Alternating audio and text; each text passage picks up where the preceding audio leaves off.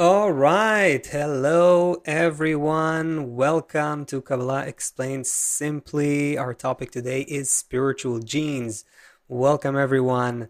If you're just tuning in, let us know where you're watching from. When I'm looking that way, I'm looking straight into the chat to see what's up there. I'm already seeing some of the friends here, friends, viewers tuning in. Let us know where you're watching from. My name is Joseph, and I'm broadcasting to you live from Israel.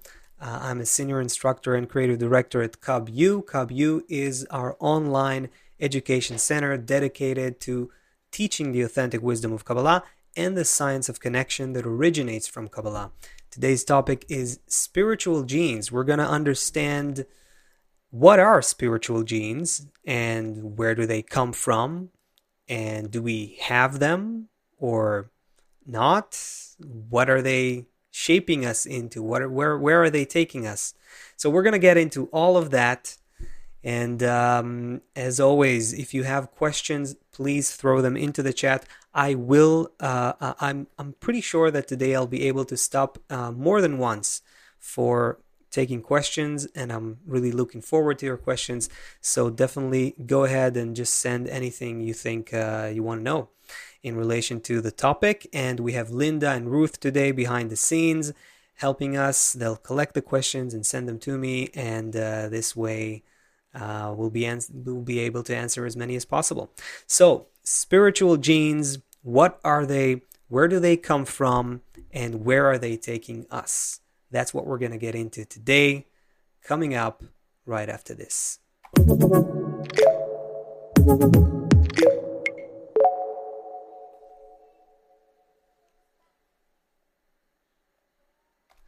So, less than 70 years ago, humanity has discovered DNA. DNA is essentially that fundamental code that is common to all of life, all of biological life, each and every organism that exists on this planet, whether it's a plant or an animal of any kind.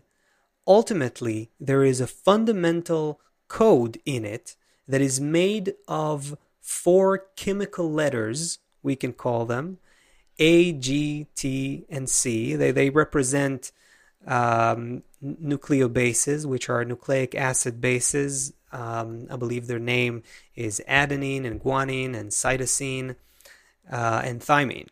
So in any case, these act like four chemical letters, and they make up the script that builds the entire organism, the script that determines the growth, function, and reproduction of all organisms. It comes down to that code, genetic code. So nature has encoded information on the development of life into every organism that exists. So in our case, for instance, our genetic code holds the information about the color of our eyes, or our skin, or our hair, or our height, or our facial features. And beyond that, how much we are prone to one or a different or other kind of disease. Our personality traits can also be traced to our genes. And so that is already something that we know for not that long, just less than 70 years ago, as I said. The question we want to ask today is, did nature also encode information about our spiritual development as individuals and as a collective into something that we can call spiritual genes? In other words, are there spiritual genes just as there are biological genes? Kabbalah says, yes, there are. And therefore, the question we want to get into, if there are spiritual genes, then we want to know, what exactly are they? Where do they come from? And where are they taking us? So, we're going to deep dive now. So, fasten your seatbelts. So, to answer this, to answer what spiritual genes actually are, we have to go deeper. than where we are right now. We have to go a little bit behind the scenes of our entire material reality. So everything we see around us, be it trees and plants and minerals and rocks and animals and other people, when we look up and we see the sun or the moon or other stars, constellations, the entire cosmos, all of it is a projection or an outcome of a deeper, non-material reality that exists beyond space and time. That reality is like a thought or a program.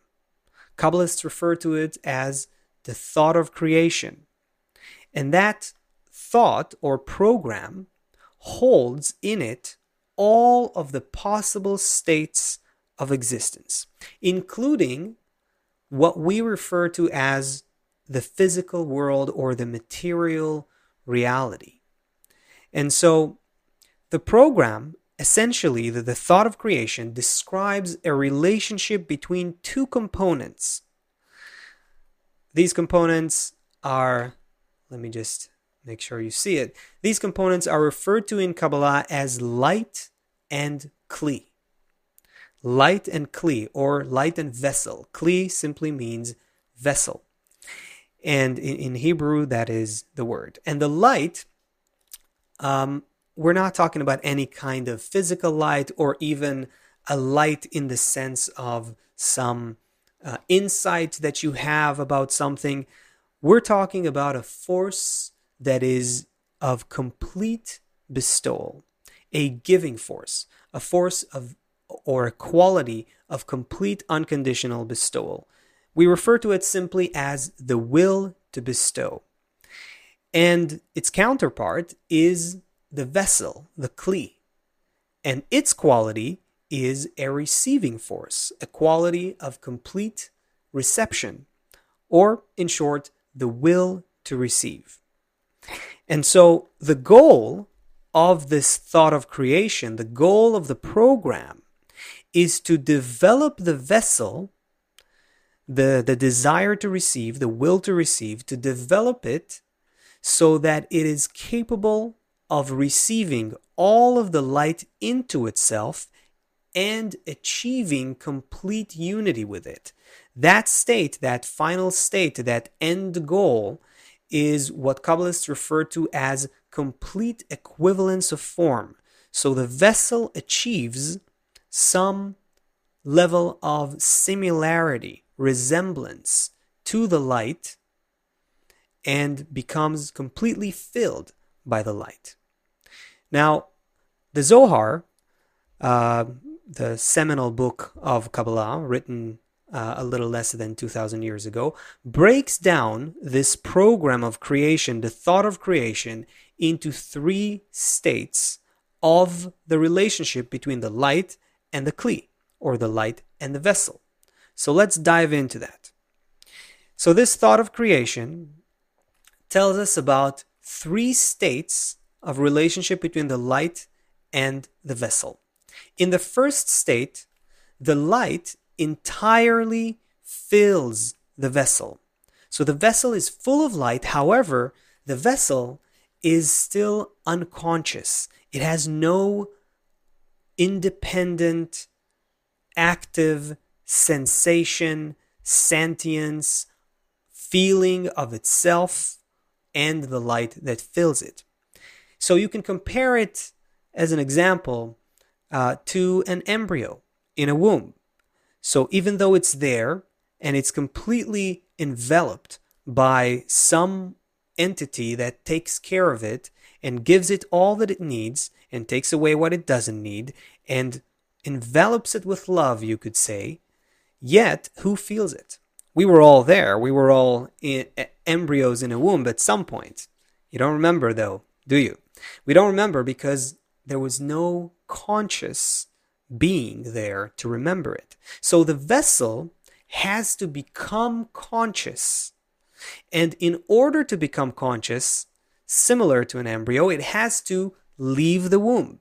It has to come out of the womb, so to speak. And that happens by way of a gradual descent. So through 125 steps, the vessel gradually comes out of the womb. Or in other words, the relationship between the light and the vessel is gradually reduced more and more and more, 125 degrees.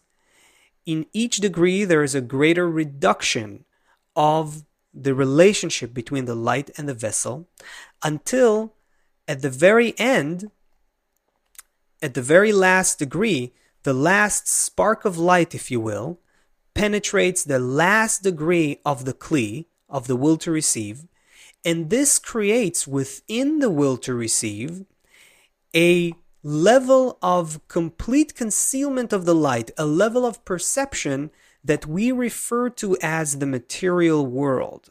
So this is the point where the perception of the material world within time and space begins.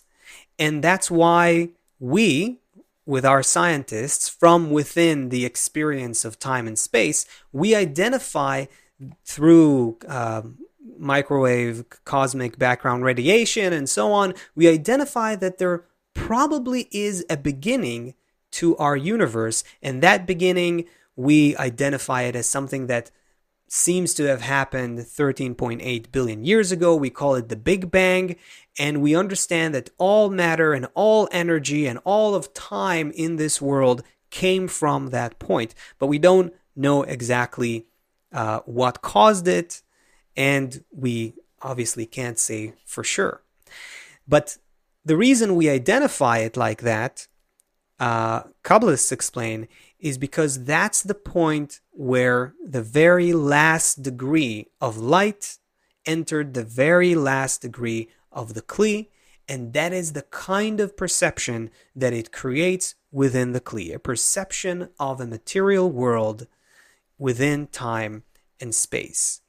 And so these two, the light and the kli, are still the basis and the foundation for everything that happens and everything that we see in our reality. That's why throughout the development of the material world, throughout the development of the still and the vegetative and the animate and the human level, what we see is two opposite forces running through this whole development, whether it's plus and minus or protons and electrons. These two opposite forces can appear in physical processes, in chemical reactions, in biological processes. They may appear as light and darkness, ebb and flow, male and female, contraction and expansion, inhale and exhale, how our muscles move. Everything that is taking place in our material world can be defined by these two opposite forces. Because ultimately, behind this material reality, there are these two components and the relationship between them. And so from that point where the material world begins, what actually is happening behind the scenes is that these two components, the light and the kli, are beginning to rebuild their relationship from the bottom up.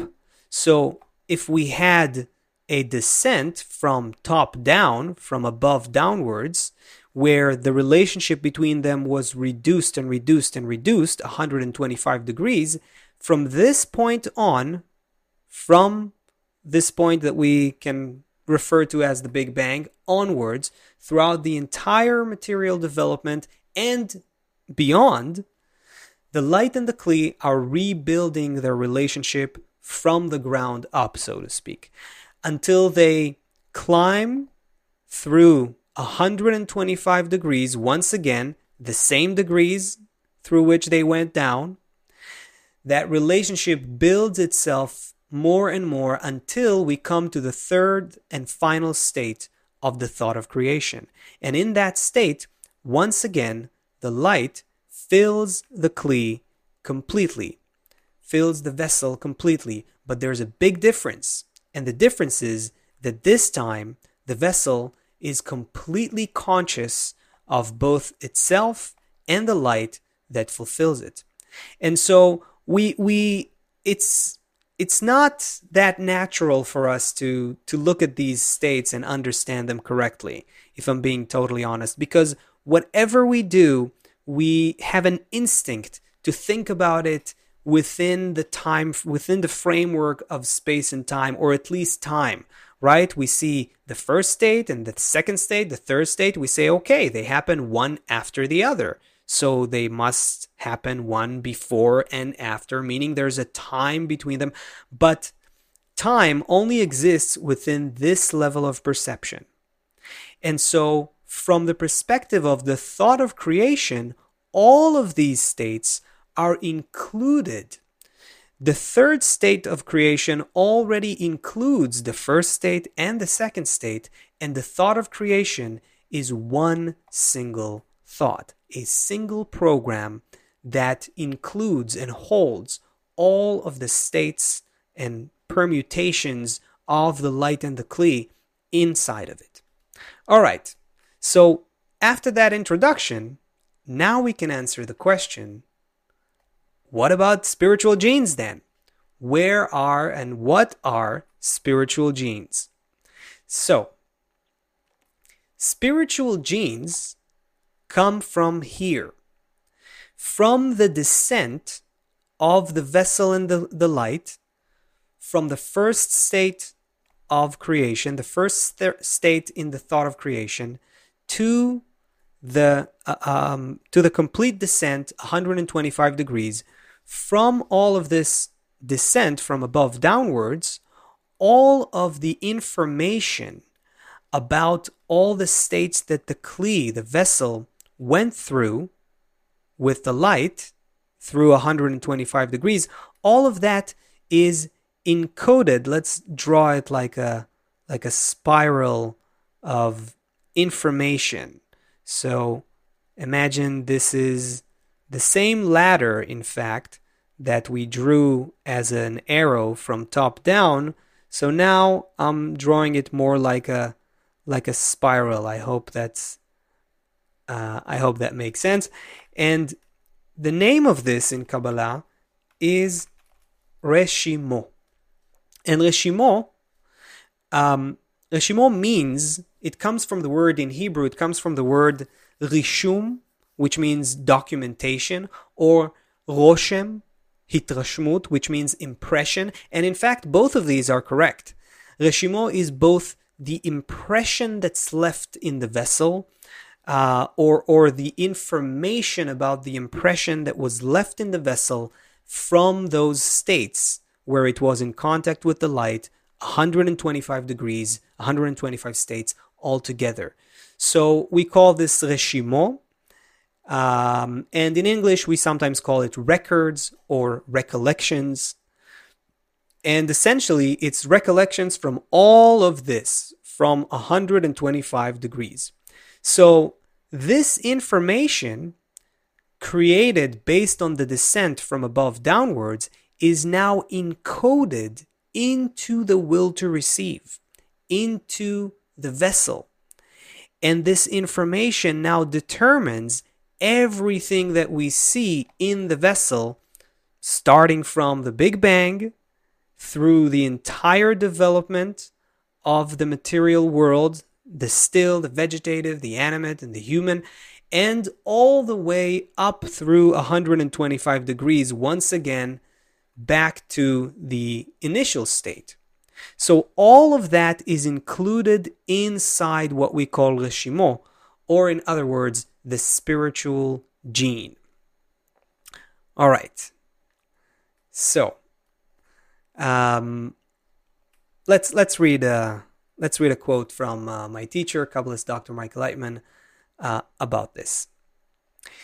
In relation to the spiritual, we carry within us Reshimot. Reshimot is plural for Reshimo. Reshimo is like the general name to refer to that spiritual gene that was encoded into the will to receive. Reshimot in plural means that we can look at it as many lines of code, right? Or like Kabbalist Dr. Lightman says here, informational genes. So we carry within us these informational genes. When we enter the spiritual reality, we arrive in a world we were already in. Take a moment to digest that. Meaning, entering spirituality or revealing spirituality or uncovering, unlocking our spiritual perception is a matter of discovering states that are already encoded into us. So let's read this second paragraph again. When we enter the spiritual reality, we arrive in a world we were already in, and from which we have recollections, information, emotions, impressions. We only have to awaken them within us. This is, again, something that my teacher said in one of the lessons. This was actually a long time ago. If you have questions, this is a great time to throw them into the chat. In just a second, I will be happy to look at what you guys and gals come up with, and we'll be happy to take some questions before we move forward. So what's important for us to understand here?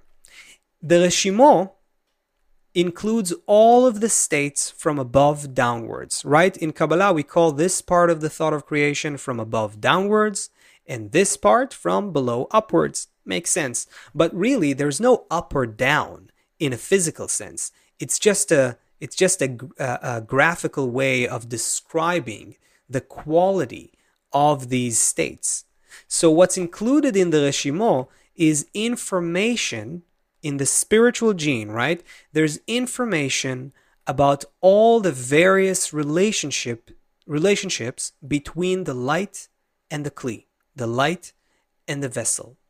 And it's already encoded into the vessel, and as you could say from the beginning of the Big Bang, what begins to happen is the realization or the implementation, the playing out of these Reshimot, of these spiritual genes, from potential to actual. So you can think about it like a computer program that has been fully coded. The code is there in full, and now it begins to play itself out. You know, there's an interesting phenomenon where people who begin to study Kabbalah sometimes feel like in some way they kind of already know what they're hearing about. They kind of already relate to what they're learning in a way that they find it within themselves. If you're feeling that, and I hope you do, this is exactly because of these spiritual genes. Meaning, what happens is, just like we heard from Dr. Lightman a moment ago, right? We arrive in a world we were already in. And from that world, we already have recollections, emotions, information, impressions. We only have to awaken them within us. Now you can see me better. You can see the quote better. We only have to awaken them within us. And this is really a big thing that happens to a person when they begin to study the wisdom of Kabbalah. All right. So at this point, let's check if you have some questions, and let's see. All right. So Mark Terrell, is that quote from a particular book by Mr. Lightman? Actually, that quote specifically comes from one of the daily lessons.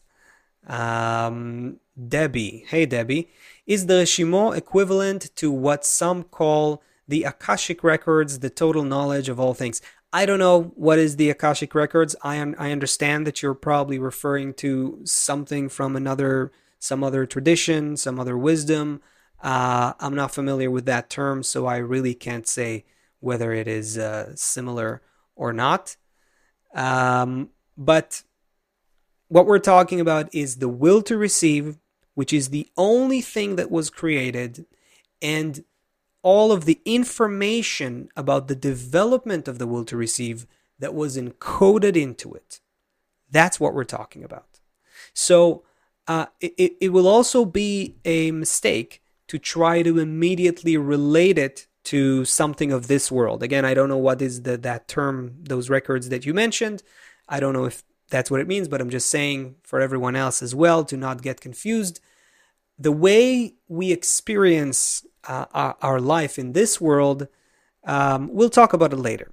And you'll see, we will try to show exactly how these reshimot, the spiritual genes, produce or relate to or correspond with the experience that we have within time and space. Because remember, the reshimot, the spiritual genes, they come from beyond space-time or time and space. Okay, here's another question. This one is from Government is Middle Management. All right.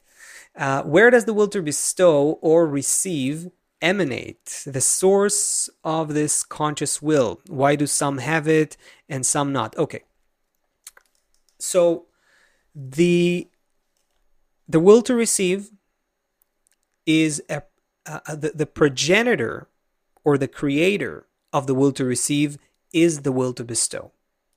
However, there's a very important statement in Kabbalah, which is there's no light without a kli, which means we can never say anything about the light because we never actually perceive the light directly. Everything that Kabbalists tell us about what we call the light or the will to bestow comes from within the will to receive, which is what we are, which is what we have, which is our vessel of perception, the vessel that holds all our experiences and our entire perception of reality.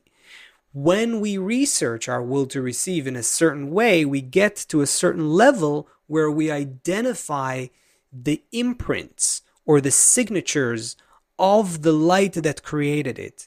And based on that, Kabbalists document their entire wisdom. So Kabbalah is a very empirical wisdom. It's only based on direct empirical observation. And even when we say words like the light or creator, you can say God if you want, we are always referring to what a person discovers within their vessel, within the will to receive. Even the fact that we are a will to receive comes from finding that discernment within ourselves. Okay, so that's an important distinction, and I hope this answers your question. I think let's take maybe one more, and then we'll go deeper. All right, ready for that? We have more to come, and it's gonna get. We're gonna go down the wormhole. So one last question before that. Fibo, I hope I'm pronouncing your nickname the way you wanted. Where do I have to start when I want to start studying Kabbalah? Okay, great question. First of all, here on this channel, but beyond that, if you want to study Kabbalah properly in an organized manner, step by step, with all the guidance you need, and not less important, a supportive community of people who study with you and help you advance, that's what KabU is for. KabUconnect.com is the website for KabU. KabU is our education center dedicated to teaching the authentic wisdom of Kabbalah. It'll take you step by step, exactly the way you need if you want to go deeper and deeper into the wisdom of Kabbalah and really understand it properly. So I highly recommend it if you're interested. And at the end of this presentation, stick around to the end and I'll say a few more details about KabU, I promise. And in any case, you're going to find a link in the chat or in the description below this video that can take you to a free course on KabU that you can go ahead and check out. So let's go deeper. Keep sending your questions, friends, and we'll get to more questions later. All right. So if we hopefully have a basic understanding of what Reshimo, what the spiritual genes are, the next question would be, how does the Reshimo, the spiritual gene, how does it correspond with what we are familiar with in our world that we refer to as evolution, the process of evolution by natural selection and so on? So let's put this question into context. When we look around, when we look at the world around us, we can see millions of species, right? They say, I believe, that there's 8.7 million, but it's actually a very difficult, complicated question because it depends. Are you counting bacteria? Yes, no. If you do, you might even get to 1 trillion species. So there's all kinds of estimations, but the bottom line is it's a lot. When you look around at nature, you see many, many kinds of species, and not even just biological species like plants and animals, all the flora and fauna of Earth. You also see the still level, right? There is an unbelievable amount of still matter in the universe as far as we can tell. So there's vegetative, there's animals, and then there's also people, which are a kind of animals that we identify as similar to ourselves. And we see all of that richness, all of that diversity around us. The rocks, the minerals, the plants, the animals, the people, the constellations, everything. But when we talk about evolution from the perspective of the wisdom of Kabbalah, we are only talking about one developing entity. One entity is evolving here behind the scenes. So even though to us it looks as though it's many different kinds of species, infinite amount of diversity, there's actually one entity behind it that we refer to as the will to receive, the Kli, the vessel. That's the one entity that is developing. Here's a quick, famous quote from Kabbalist Yehuda Ashlag, the greatest Kabbalist of the previous century, that tells us exactly that.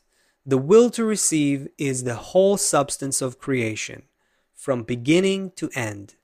Thus, all the created beings, all their innumerable instances and conducts that have appeared and will appear, are but measures and various values of the will to receive.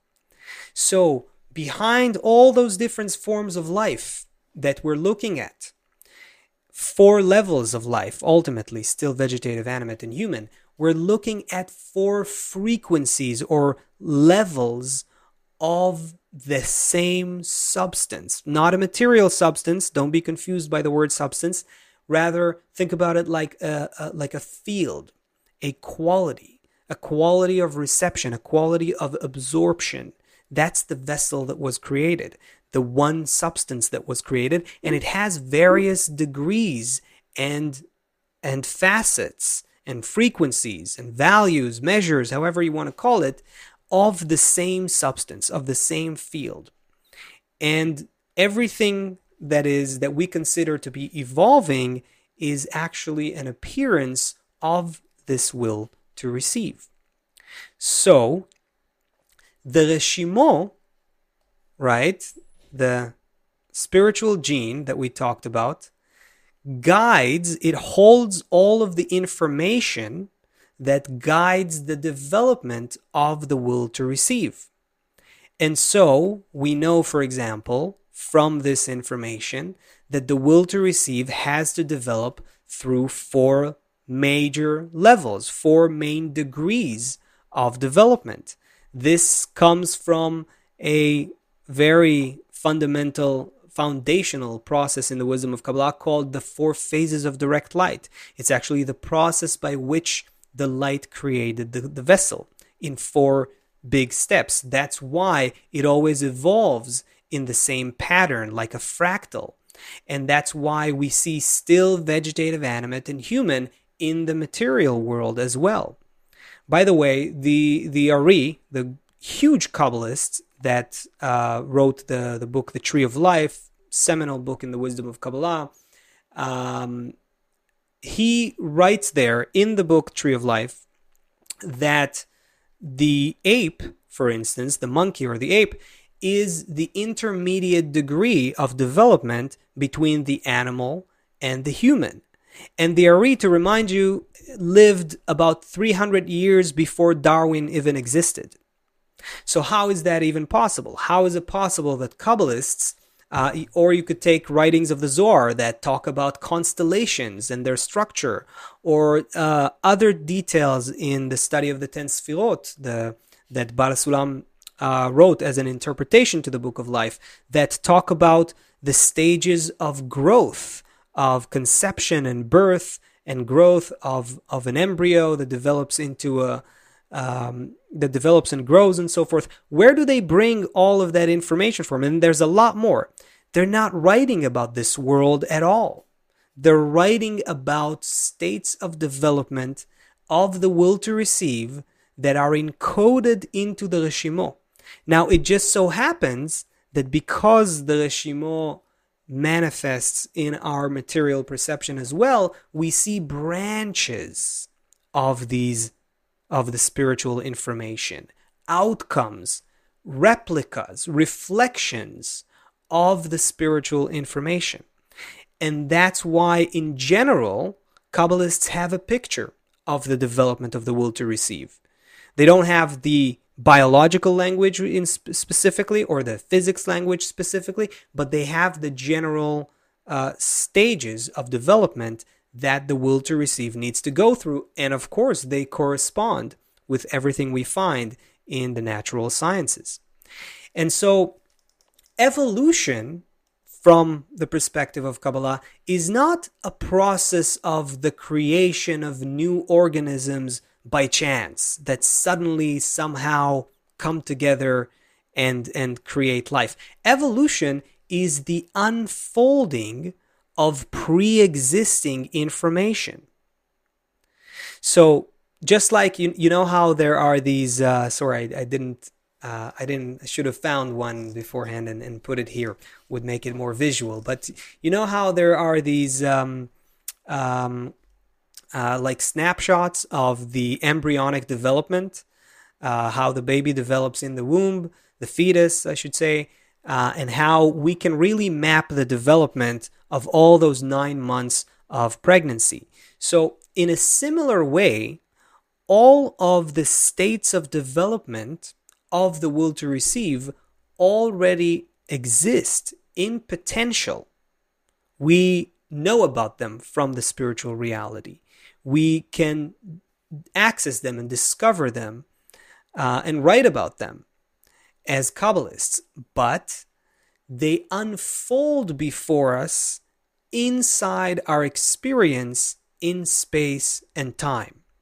So when we look, for example, at atoms and molecules and cells that come together and create the basic units of life, and then they create organs and organ systems that come together, we're not looking at random creations somehow combining randomly to create life. We're looking at permutations of all the different aspects and details of the will to receive that already exist in the Reshimot, in the spiritual gene. And we are experiencing them as what we think of as a fluid evolution within space and time. So one important question to ask about this is, and let's go back to the drawing here, why then do we see, this is, one second, yeah. Why then do we see in our world that the matter seems to develop from still to vegetative to animate to human? Why do we see this very obvious growth of complexity and complexity of emotion, complexity of intelligence? Why is it like that? Why is evolution, if evolution is just about survive and reproduce, which is the current understanding of evolutionary scientists, then why do we see growth? Why do we see increasing intelligence, increasing complexity, all the way to the human? The human brain, for instance, is the most complicated biological thing in the entire universe as far as we know. So why did it evolve like that? Because the will to receive, again, was created in this process of 4 levels, still, vegetative, animate, and human. Each of these levels represents a higher, more qualitative level of the will to receive. And the way it unfolds in what we call material evolution within time and space is through these levels exactly. So we're seeing through the still, vegetative, animate, and human, we're seeing the unfolding states of development of the will to receive. And the same 4 stages, still, vegetative, animate, and human, or you can just say 1, 2, 3, 4 if you want. There's also a root level, by the way. There's always a root level. We call it 0, 0, 1, 2, 3, 4. So it's actually 5. But because the 0 level or the root level is just the initial creation of the will to receive on each level, then we don't count it. Anyway, that's for more advanced students that might put some things in order. If you didn't catch that, don't worry about it. So what's important for us is to understand that behind the scenes, the will to receive is gradually unfolding. A higher, more qualitative level of the will to receive is unfolding. All right, so let's maybe do a quick stop here and see if you have more questions, and then we'll keep going to an even trippier place with this. All right, I see.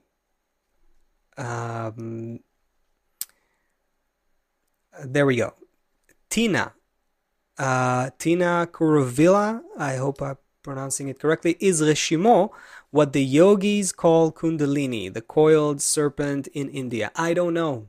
I'm familiar a little bit with these terms, not as well enough to tell you exactly what they mean. I can tell you with a high degree of certainty, though, that it's probably not what we're talking about here. Just from understanding the basic framework of yoga and what it is, and understanding very well what Kabbalists are talking about. So no. Maya wants to know, how do we know when we are ready to receive the light? The Kli is ready to receive the light. Do we first have to go through the 125 degrees on our way up to the higher worlds? Okay. So you're already talking about the spiritual work, the spiritual development of the person. So in our spiritual work, we start this work from a very minuscule desire within us that we refer to in Kabbalah as the point in our heart. It's an allegorical way of saying it's very small and unknown layer of desire within our heart, which represents all of our other desires for food and sex and family and honor and money, honor, power, knowledge. So among all of these desires that are very clear to us, there is a point, another desire that is not exactly clear to us. That's where we start our spiritual journey. When we learn how to kind of isolate this desire, so we can focus on it, study it, and unlock it, that's where the spiritual reshimot, the spiritual genes that belong to the development of this desire, that's where they unfold. It doesn't happen in your 5 physical senses. It happens internally in your mind and heart, in your emotion and understanding, and that point in the heart gradually unfolds exactly because it is driven by the spiritual gene. So every state of development of that point in the heart is a state where you come in contact with the light in one way or another. The whole question is whether it's still concealed from you or you're already becoming somewhat conscious of it. And that takes some effort and work. We call it inner work in the wisdom of Kabbalah because it's all inside. It has nothing to do with rituals or yoga poses or whatever it is that you do with your body. It has no connection with that. It is the development of your desire to become conscious of your relationship with the light. And when that spiritual gene kicks in, that's where spiritual development begins. And that's where you can actually begin to feel your relationship with the light. And that's where the guidance of Kabbalists becomes very relevant for you and very much like a user manual. You begin to work with these instructions internally and try to find those discernments that they're talking about. And all of that process is what we call the gradual discovery of your relationship with the light that created you, with the light that operates you. The light essentially is expressed through those reshimot. That's through the spiritual genes. That's how you discover it. Nothing comes from outside or in a physical way or anything of that sort. It's all a process of self-discovery, a journey, an inner journey of revelation. All right, so let's go deeper to another thing here. All right, so okay. The next thing I wanted to bring up is, and it's something that there was a question about it a little earlier, so I can't remember who asked, but I think that will help. So the next point is this. Wait, there we go. How does the Reshimo, the spiritual gene, how does it relate to our experience within space and time? Right? This is the thing that's not exactly clear, and of course it isn't, because it's hidden from us. That relationship is hidden from us. So, but we're gonna try to put it into some sort of framework so that we can have some sort of structure in our mind to understand how that works. So the Reshimo comes from beyond space-time, right? The Reshimo comes from here, from the descent from above downwards. The moment where time and space begin, that's what we mean by space-time. By the way, the term space-time, I'm using it because since Einstein, space and time are actually, he unified these concepts into the same thing. He showed that space depends on time and time depends on space. But essentially, we're talking about our physical reality, 3 dimensions of space and 1 dimension of time. That's how we perceive our existence, right? Within a reality of space and time. So the Reshimo comes from before, so to speak. It comes from beyond space-time. Then how does it create an experience inside space-time? So now I hope the question sits well in your head, okay? Let's read from my teacher, Kabbalist Dr. Lightman. Let's read about it from his quote. Planet Earth, as well as all of outer space, don't actually exist in and of themselves. Rather, this is how we imagine our state of development inside the will to receive. In other words, the world is a reflection of our inner state. The spiritual root of time is the Reshimo. That is, informational records created within us after the shattering. That's something we need to understand what it is, but let's keep reading. We were initially a single vessel which was shattered, and bit by bit we are reassembling into a single vessel. The constant assembling of the shattered pieces gives us the sense of time. But in fact, it isn't time. It is our changing states. The concept of time means that I feel myself in a certain way, and then I feel different. The delta, the difference, is what we call time. But time doesn't exist.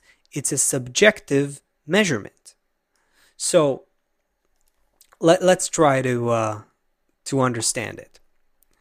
Here's a little diagram that I hope will help. I'm saying I hope because it takes a while to get used to these ideas and kind of put them in a correct form inside of you. But look, essentially this is the process. We have information. Information is, there we go. Yes. So we have information. Information is the reshimo that we talked about. All of the information about the light and the kli from above downwards encoded into the vessel. That information holds all the states of development of the will to receive, right? The will to receive, the kli, or the desire to receive, same thing. And again, it always has 4 levels, actually 5, 0, 1, 2, 3, 4, as we mentioned.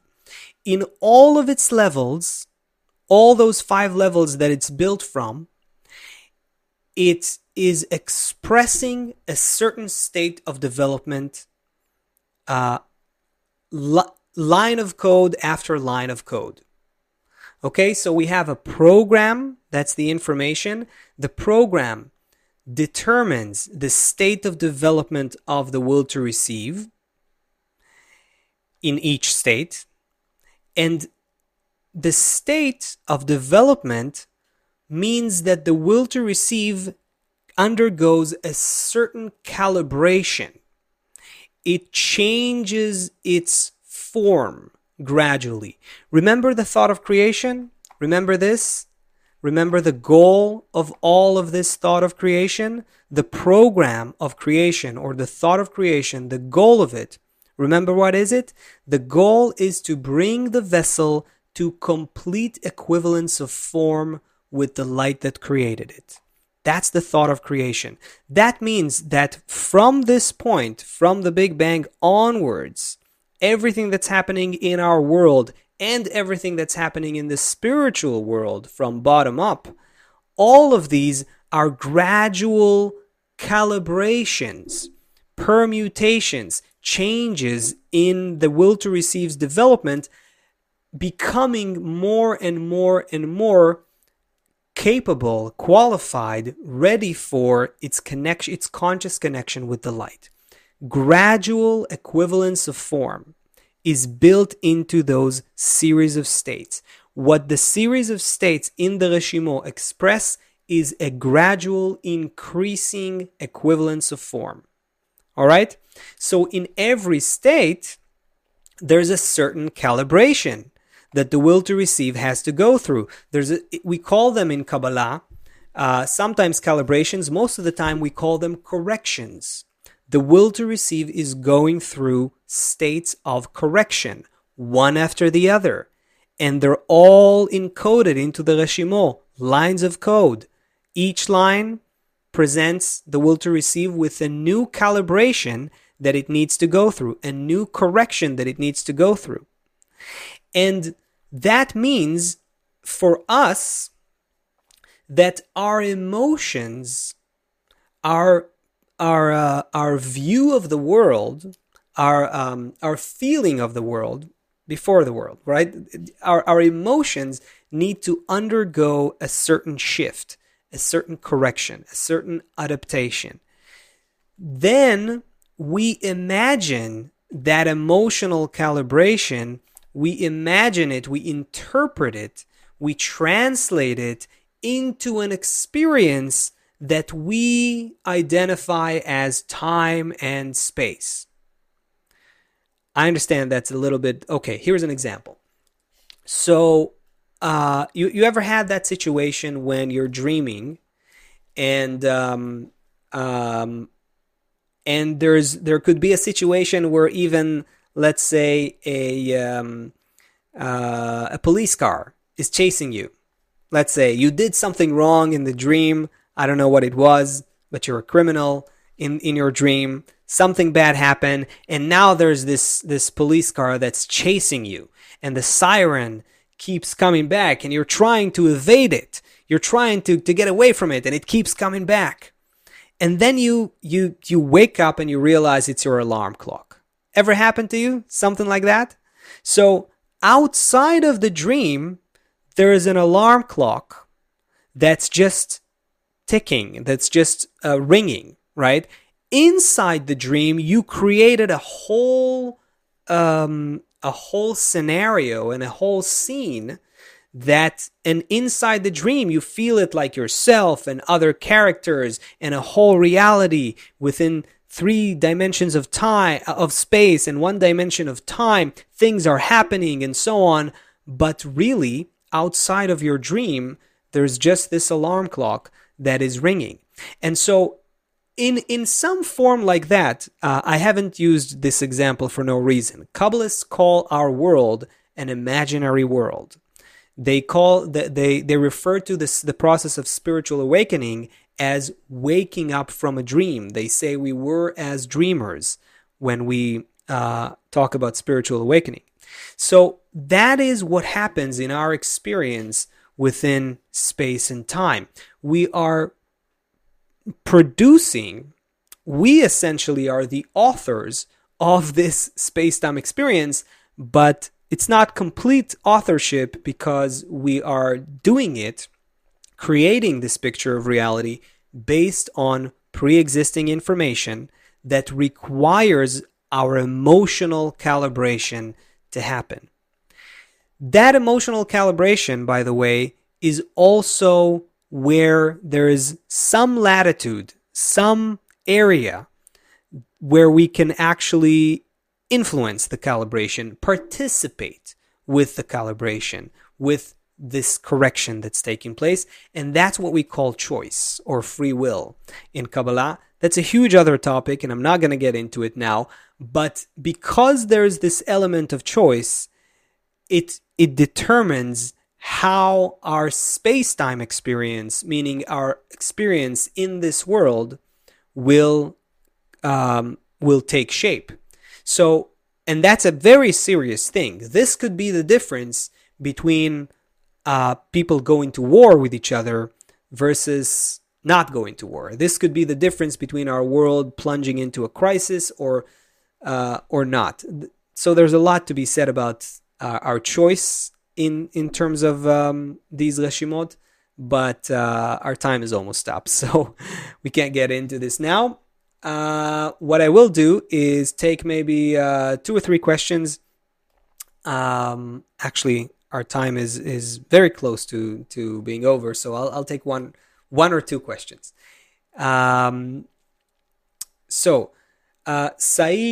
Said Sakalin Abbas. I hope I pronounced okay.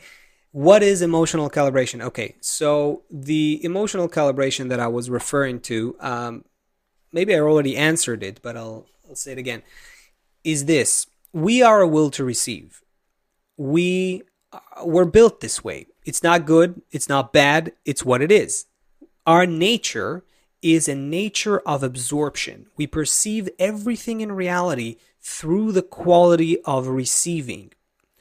What happens throughout the process of the thought of creation is that the will to receive is discovering itself on the one hand, how egoistic it is, how aimed at itself it is, how much its nature is opposite to the nature that created it, the nature of the light.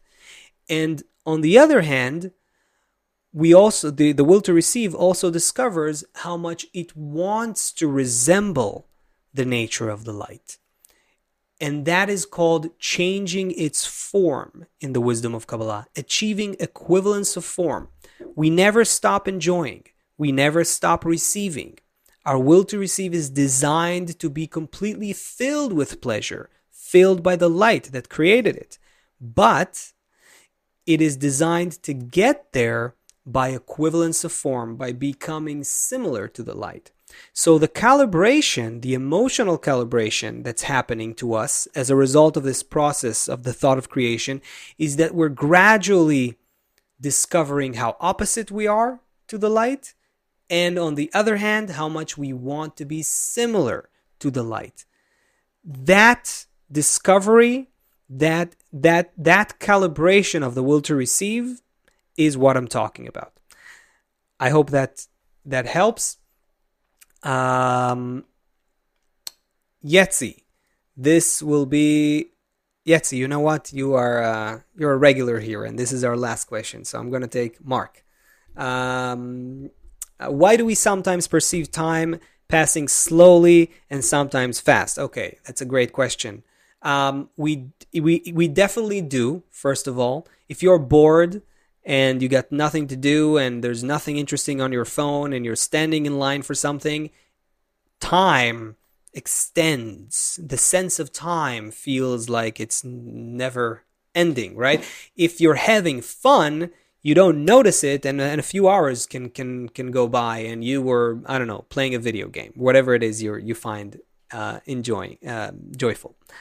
Right. This is exactly because this phenomenon, even inside our space and time experience, this phenomenon exists because time, the sense of time, is a function of the distance between desire and pleasure.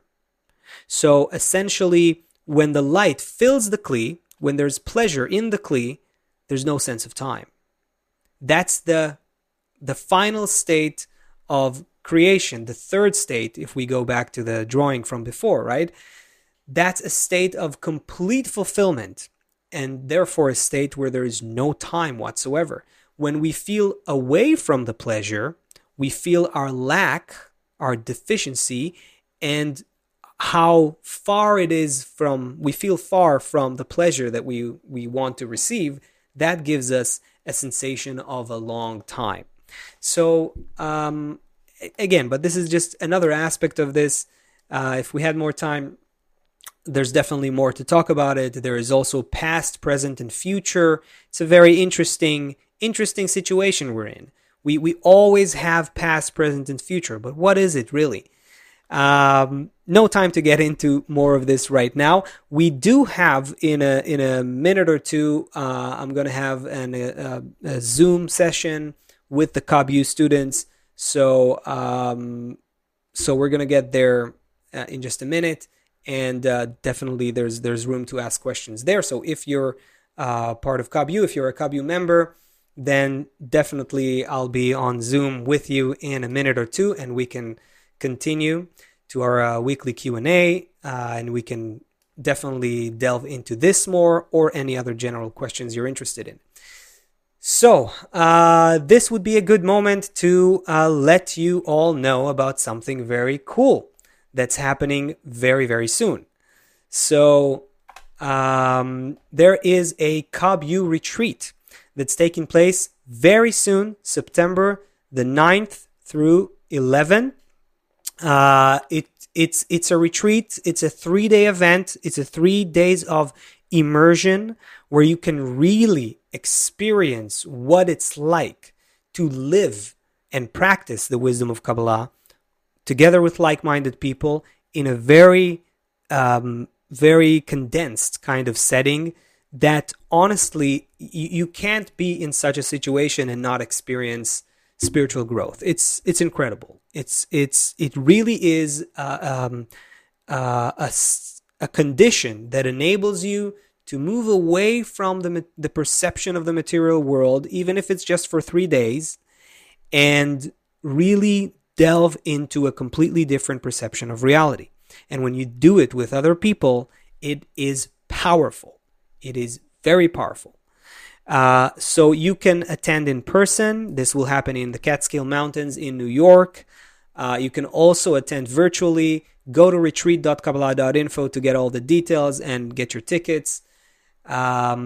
You'll find also a link, I believe, in the chat or in the chat probably. And those of you who asked about KabU, I promised I will say a word about that. So here it is. KabU membership. Again, KabU is our education center dedicated to teaching the authentic wisdom of Kabbalah. In a KabU membership, you get access to all kinds of courses, first of all. Topic-based courses. So there's courses on all kinds of topics, starting from this 3-arrow model that we talked about this lesson. There's a course specifically on that. The Book of Zohar that we mentioned, there's a course specifically on that and others. And then there's also structured learning paths. So if you're like the person who asked earlier, who was it? Can't remember the name. But someone asked specifically and I answered specifically. So yes, there's a structured learning path in KabU as well, which means that you can go from A to Z, from step 1 and further, and study the wisdom of Kabbalah in a very structured manner. There's also weekly live events like the KabU session that we're going to have on Zoom with the KabU students in a minute from now. And we have student forums there. There's also materials on the go. So every kind of lesson or meeting is always recorded. Any kind of text from the courses is always downloadable. You have MP3s, MP4 text. If you're commuting, if you're jogging, you can always take it with you as well and have that experience. So all of that is included in a KabU membership. We are a nonprofit organization. Every dollar that comes in goes back into production of more content and more courses. And so the membership costs $19 per month. That's it. If you subscribe for an annual membership, then it actually costs even about half of it, something like a little less than $10 a month. So again, go to kabuconnect.com, or there's a link, I think, directly to in the chat and in the description. You can check it out there. There's also a free course, and there's a free 14-day trial. So you really have everything you need. If you want to check it out, if you have the desire for it, if you feel that Kabbalah is for you, there's really absolutely no reason not to go ahead and check it out and take advantage of the free course or the free trial and just see if that works for you. All right, so that will be it for us today. Thank you, everyone, for coming, for being here, for posting great questions. Definitely there's more to delve into when it comes to spiritual genes, when it comes to this topic, and really any topic in the wisdom of Kabbalah becomes endless. So next week there will be another instructor who will go deep into another theme in the wisdom of Kabbalah. My name is Joseph, and I will go now to our KabU Zoom session. And if I'll see you there, then great. And if not, I wish you all the best. See you next time. This was Kabbalah Explained Simply. Bye-bye.